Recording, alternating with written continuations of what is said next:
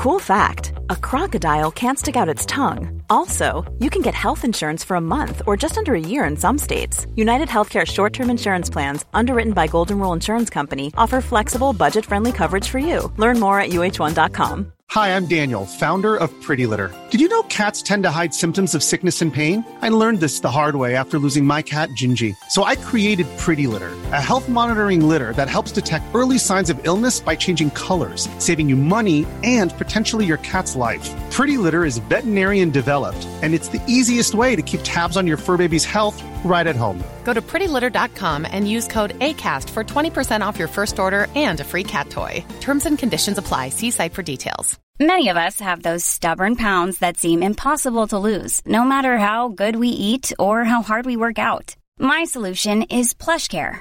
PlushCare is a leading telehealth provider with doctors who are there for you day and night to partner with you in your weight loss journey. They can prescribe FDA-approved weight loss medications like Wegovy and Zepbound for those who qualify.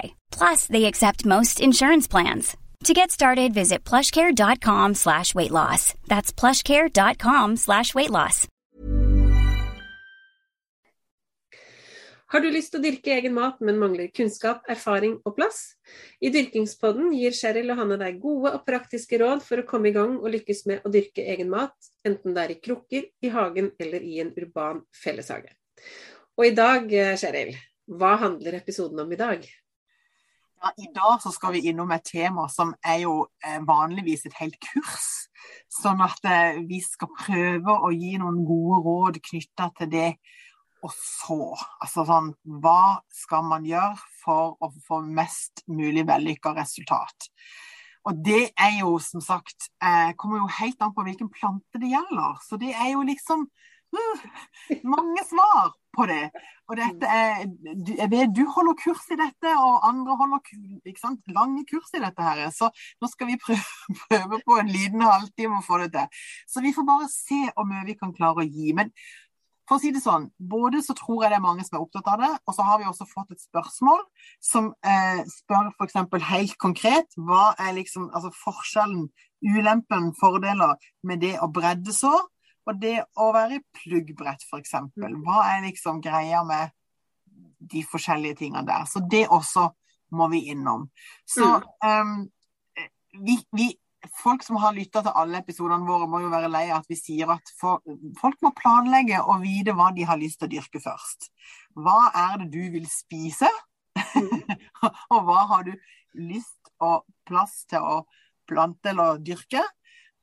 Og så kan du begynne å tenke på hva det du skal så. Men la oss nå anta at folk har kommet så langt i hvert fall. Ja. De vet hva de har lyst til å så. Og så sitter de med x antall poser med frø, og så spørsmålet, hva gjør de nå? Nettopp. Og da mitt første råd å ikke så alt på en gang. Det det første. Ja. Sånn at når du har, og da forutsetter vi at du har laget den planen som sier, altså som gir deg en indikasjon på når du skal så. Og dette sånn, dette et ordentlig sånn erfaringstips, og det ikke bare fordi at små planter blir fort til store, eller små frø blir fort til store planter, men når du da etter hvert kanskje skal prikle de om, for noen skal prikles om, altså pottes om i egne potter, andre skal kanskje ikke det, ja. Men når du, hvis liksom alt det du sår, hvis du sår samtidig, og alt sammen kommer opp samtidig, så blir det en innmari stor jobb å prikle alt samtidig. Så det å så litt i puljer, og dermed finne ut av først, ikke sant, det du har lyst til å dyrke, hva det som må i jorda først, og så kan du liksom ta, kanskje hvis du sår noe hver 14. dag, da, så har du sånn god intervall utover våren, som gjør at det ikke blir for mye, for at vi skal jo ha et liv ved siden av her, de fleste av oss, ikke sant? Og dagene travle og sånn, og hvis det blir for mye, så kan det bli litt, ja, kanskje det blir utsatt, og så står planten og sturer, og det ikke noe særlig gunstig. Så derfor så det det første. Finn ut av hvilken rekkefølge, og fordel det utover. Og så det jo noen planter, jeg vil anbefale det der med å så utover. Det et veldig godt råd, men det faktisk også litt avansert. Fordi at en vil jo liksom gjerne så og plante ut på våren, og så skal de vokse, og så skal en høste på høsten. Og det å evne å planlegge sånn at du har noe du kan sette ned underveis, da blir du automatisk litt mer avansert enn de ordinære nybegynnerne. Så det liksom et godt tips. Og så vil jeg kanskje trekke frem at planter du kan gjøre det med stort hell. Det sånn som reddik, det salat, det spinat. Ja. De 3 særlig vil jeg gjort.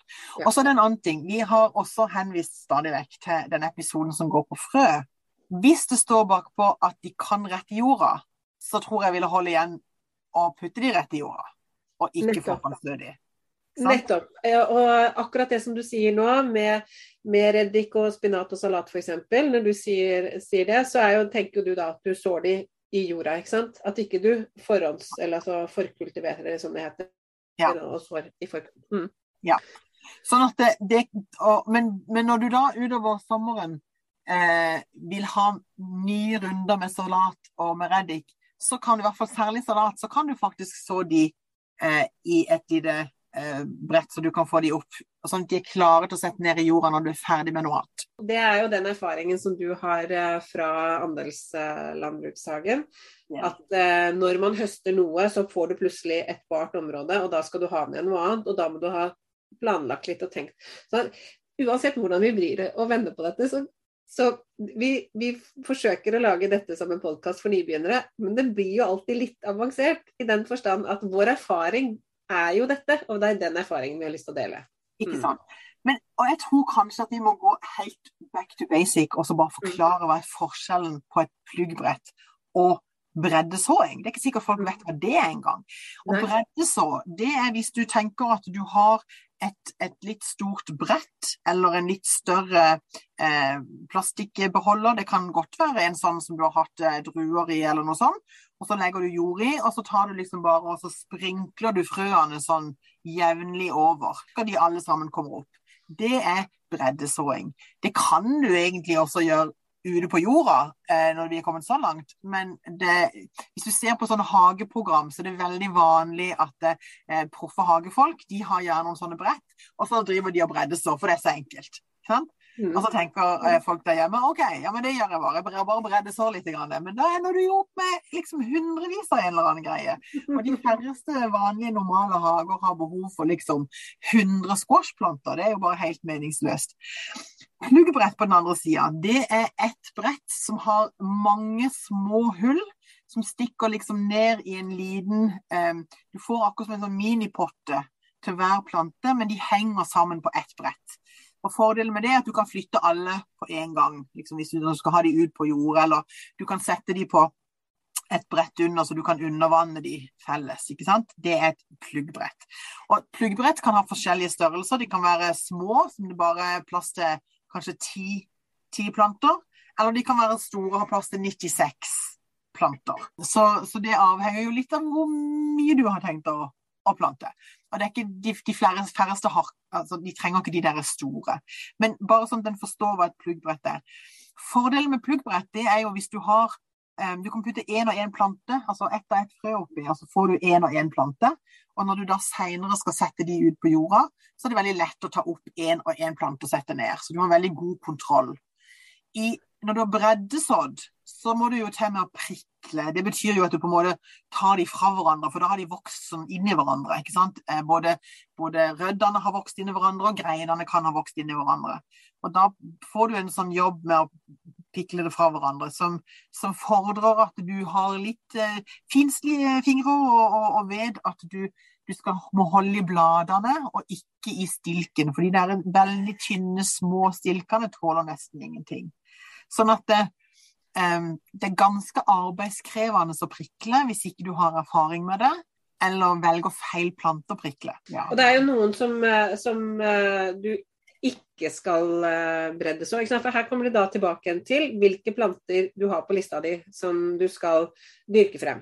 Fordi at noen egner seg nettopp til pluggbrett hvor det en og en plante, mens andre planter egner seg for breddesåing, fordi at de kanskje jeg håper de kan få lov til å stå ganske lenge i den potta før du egentlig potter de om, sant? Eller du kan for eksempel urter og basilikum og sånn, veldig fine å bredde så, fordi at der skal du ikke egentlig prikle de en og en, men da skal du prikle de sånn i små grupper, ikke sant? Så det kan være veldig fint å gjøre.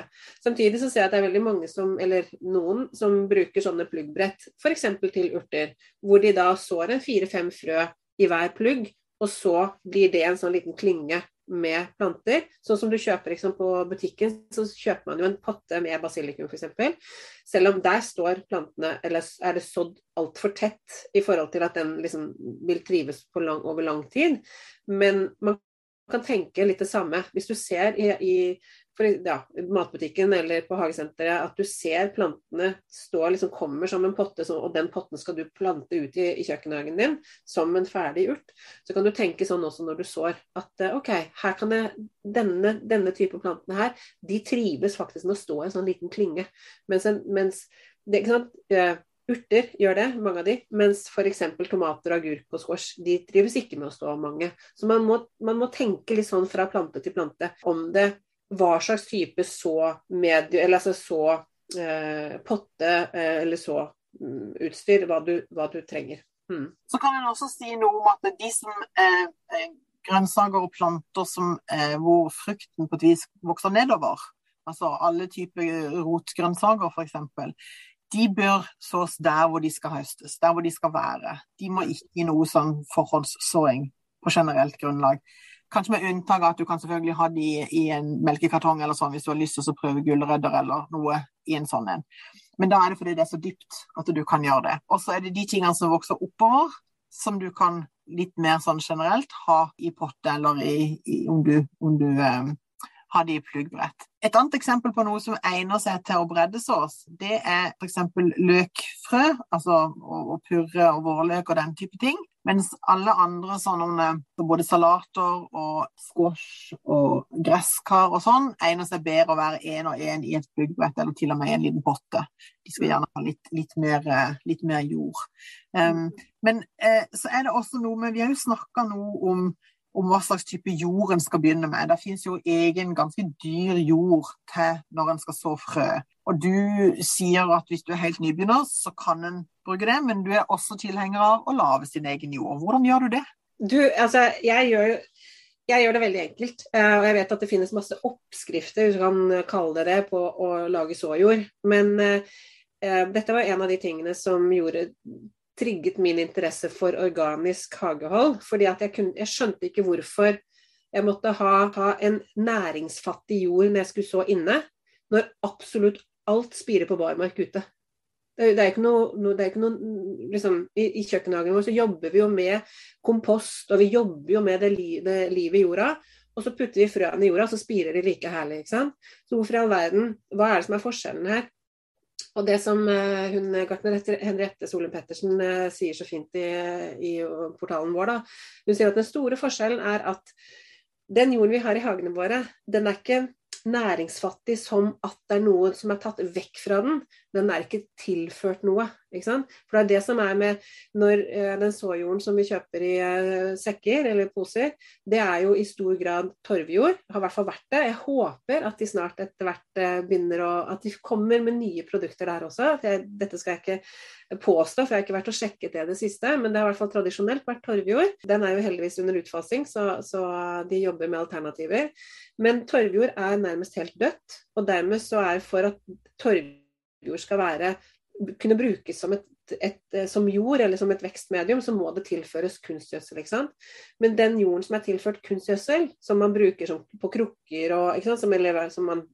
Som de selger da, som plantejord og krukkejord og alt sånn, den alt for sterk for disse småplantene. Derfor så har de laget en egen jord som uten tilsatt næring, og det den som kalles såjord.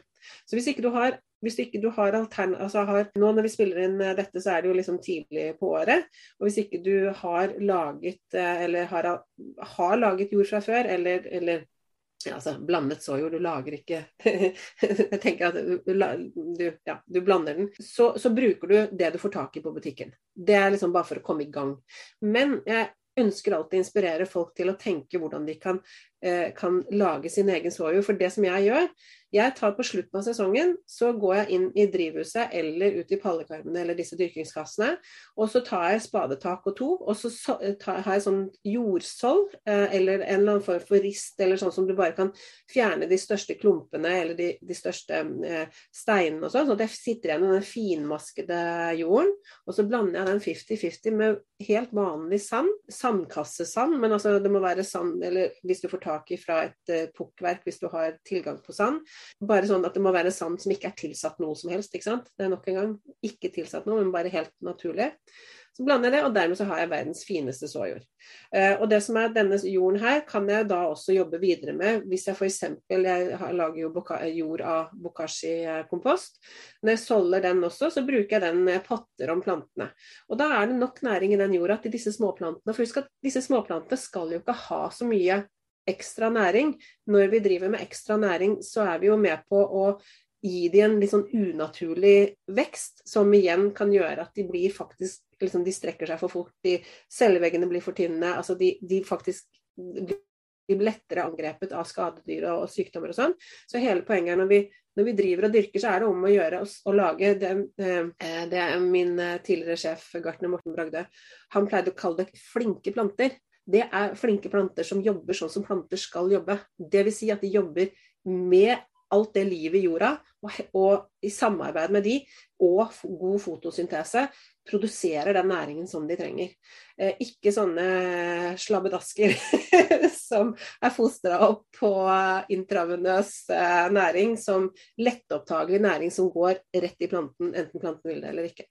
Så det liksom, og derfor så jeg så opptatt av nettopp dette her med god jord i hagen generelt, og ta spadetak og solde den om høsten, og blande den med litt sand, så har du suveren såjord til vinter. Men det litt langtidsplanlegging, og da vi tilbake, selv om det det billigste, det det enkleste, og det det beste for plantene, så det også kanskje litt tiltak, og at man skal kanskje ha prøvd seg litt noen runder, før man begynner med det. Frø kommer jo i veldig mange forskjellige størrelser også. Har det noe å si for hvordan vi behandler det? Ja, altså, de kommer jo med en egen matpakke, ikke sant? Sånn at uansett om det stort eller lite frø, så kommer de med den matpakken de trenger for å spire og få opp det første bladsettet som gjør at fotosyntesen i gang. Men det klart at store frø, de kanskje litt mer hardføre enn små frø.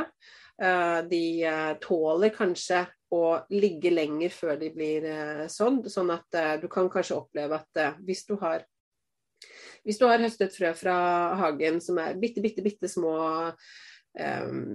valmuefrø for eksempel, så kan det være at du opplever litt sånn dårlig spirekvalitet på de hvis du har lagret de 1 år og 2 og 3, for at de så bitte små, de kan lett tørke ut.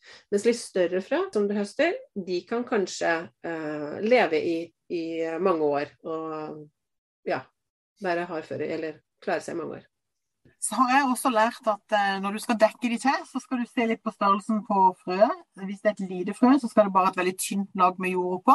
Hvis det et større frø, altså sånn type ert eller solsikkefrø, så kan du dytte de litt godt ned i jorda. Altså at de skal på en måte ha sin egen høyde, i hvert fall over seg. Sånn at det også kan være en liten sånn tommelfingerregel som kan være grei å ha med seg. Absolutt. Og det henger jo også sammen med naturen, ikke sant? Det jo det som jeg synes så spennende når man begynner å se på hage, om det enten det dyrking i kjøkkenhage, eller om det andre ting i hagen. Så det å se det fra naturens side, fordi at når frø faller naturlig til bakken, ikke sant, på høsten, og når da først så faller det løv, og så kommer kanskje snø, og så går det noen dyr og tråkker rundt og sånn, og da det helt naturlig at de bitte små frøene, de blir jo ikke trykket så langt ned i jorda som de litt større frøene. Så når de blir tråkket på, så blir de helt naturlig dyttet litt lenger ned. Så det litt sånn tommelfingerregel som man kan huske på, ha det som, ha naturen som læremester. Det var det jeg blant annet lærte av Morten Bragde, da. Og det synes jeg en sånn fin måte å ha den tilnærmingen til hage og dyrking synes jeg så fin. Jeg har bare lyst til å komme med et lite tips til, og det jo ofte så sitter en kanskje med en pose med frø et år eller 2 eller 3, eller kanskje har arvet noe fra noen som en ikke vet engang hvor gammelt det en ser bare at det en filtepose her eller noe et eller annet oppi. Det noe vits å prøve eller ikke?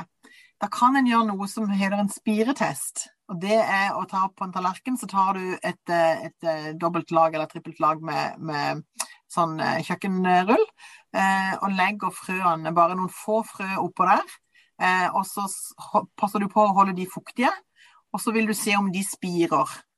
For de vil, hvis de levedyktige, så vil de faktisk begynne å spire etter hvert. Og da vil du kunne se, hvis du nå la 5 frø, hvis det 1 som spirer av 5, ja, da det cirka 20% spireevne igjen i den posen. Hvis det 3, så det oppe i 60%, ikke sant? Ja. Og du ser på de frøpakkene som vi kjøper, så står det på de hvor stor, altså de har en sånn sell-by date, altså hvor lang tid de skal kunne vare, og så en spireprosent som de på en måte går god for. Men hvis det vanligvis en 80-90%, så om du nede i 60%, det gjør jo ikke noe det, du får jo litt ut av de frøene likevel. Så det i hvert fall verdt å teste. Ja, det tenker jeg også. Og så det, hvis du har en høy spireprosent, og du ikke skal ha så mange planter, så vet du jo at du trenger ikke så veldig mange frø.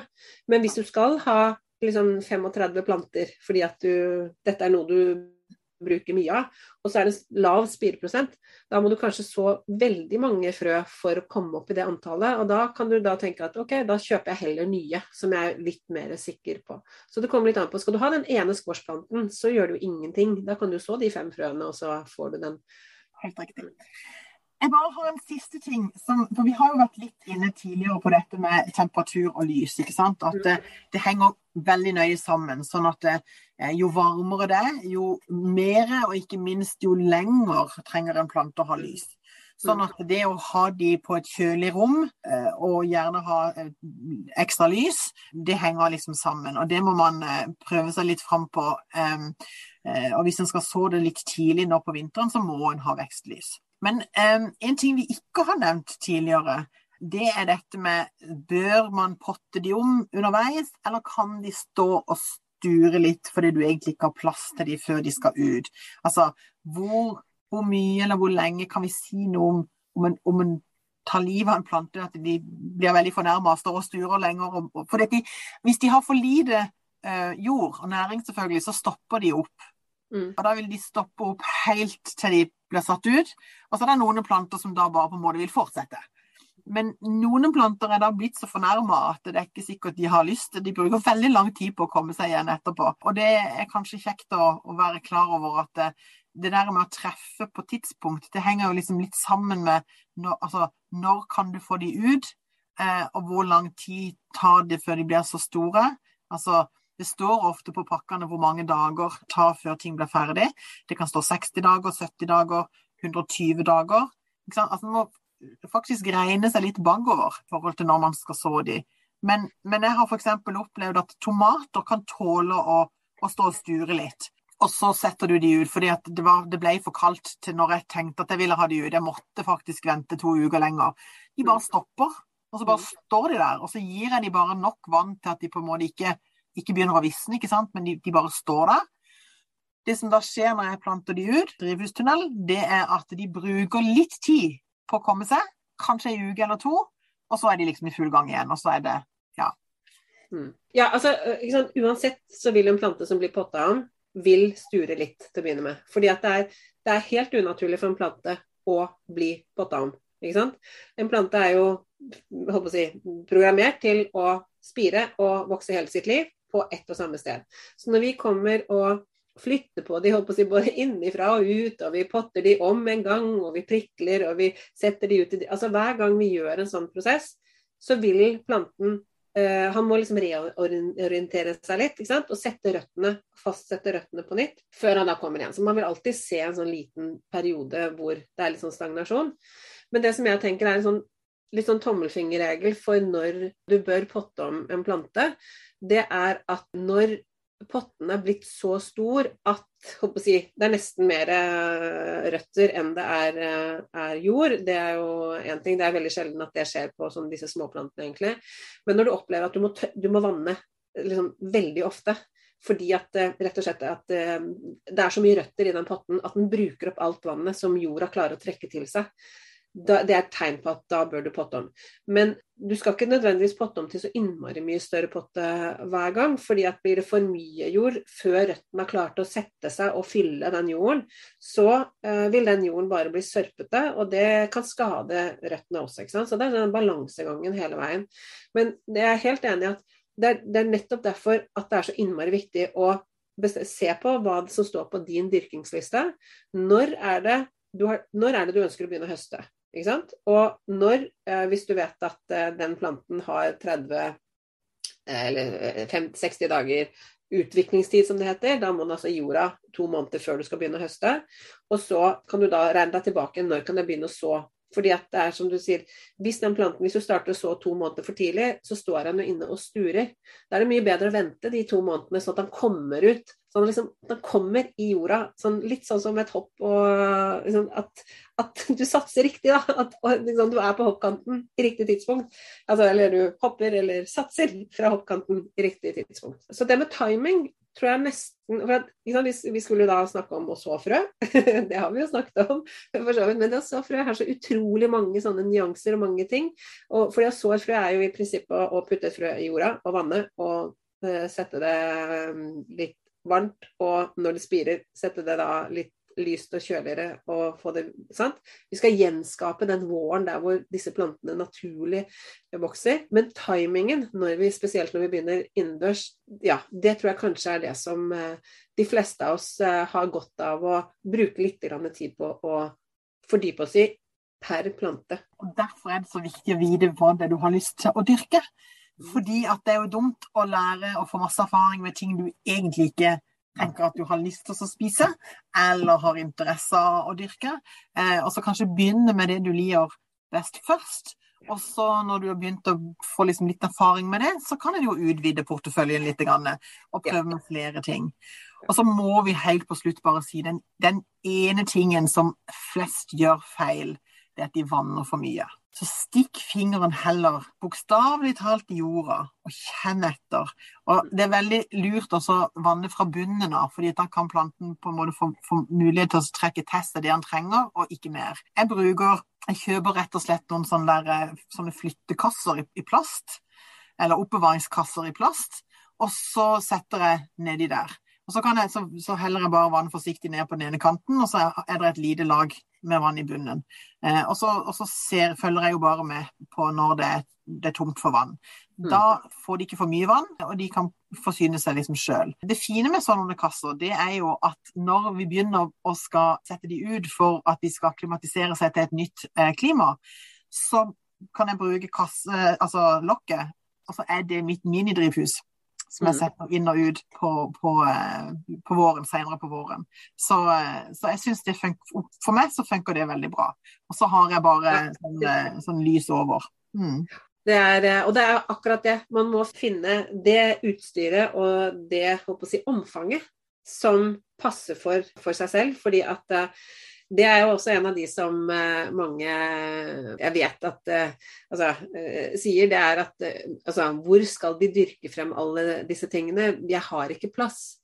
Og da tenker jeg at det å ta stilling til hvor mye plass disse tingene som du skal dyrke, hvor mye det tar, og finne den plassen i forkant, fordi at du vet at disse plantene vokser, du vet at de kommer til å bli så store, du vet at det blir så mange planter ut av det du sår, og hvis ikke du har plass, så må du enten vente til litt senere, eller så må du rydde den plassen. Jeg tror vi gir oss der, Hanne. Jeg tror vi har sagt nok. For å si det sånn, vi har et eget såkurs som vi snakker om dette i 2 stive timer, Gartner Henriette Solum Pettersen og jeg, sånn at det med å dyrke, det å så og dyrke og drive frem, det så mange nyanser at vi klarer ikke å komme inn på alt i denne podcasten, men jeg sikker på at vi kommer innom det i ulike temaer, også utover våren. Helt garantert. Og vi håper at vi har svart på det spørsmålet som kom inn om dette nå, i hvert fall. Og så har vi fått tips om flere temaer som vi kommer til utover våren etter hvert som vi synes det passer. Men bare kom med flere spørsmål, så prøver vi å svare det ut enten direkte på Facebook, på Instagram, eller på LinkedIn hvor vi er, eller så tar vi det opp i en podcast.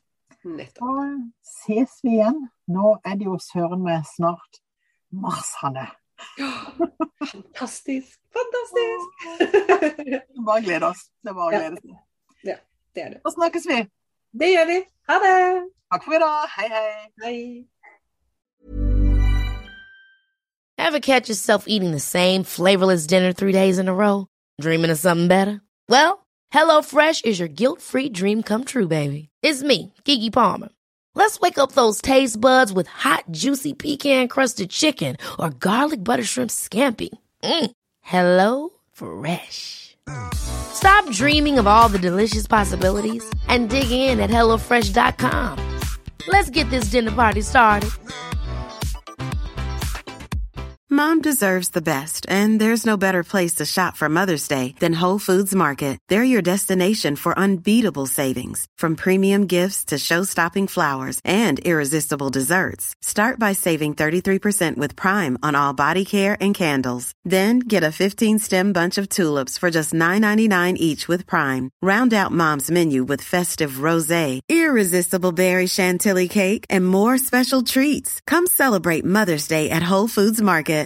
Imagine the softest sheets you've ever felt. Now imagine them getting even softer over time. That's what you'll feel with Boll & Branch's organic cotton sheets. In a recent customer survey, 96% replied that Boll & Branch sheets get softer with every wash. Start getting your best night's sleep in these sheets that get softer and softer for years to come. Try their sheets with a 30-night guarantee. Plus, get 15% off your first order at bollandbranch.com. Code BUTTERY. Exclusions apply. See site for details.